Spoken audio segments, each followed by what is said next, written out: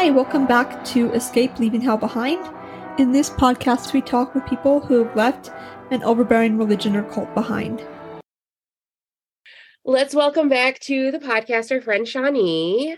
How's it going? Welcome back. For those who have heard your story before and those who haven't, can you go ahead and give us a reminder of what denomination it was that you left?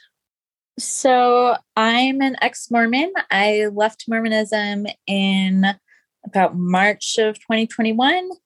I am bisexual. I was in a mixed faith marriage. My spouse decided to leave Mormonism a few months ago, which I was really excited about. But that's pretty much it. Okay, so let's start there. How's that transition from a mixed faith marriage to both of you being out? It's really, really nice.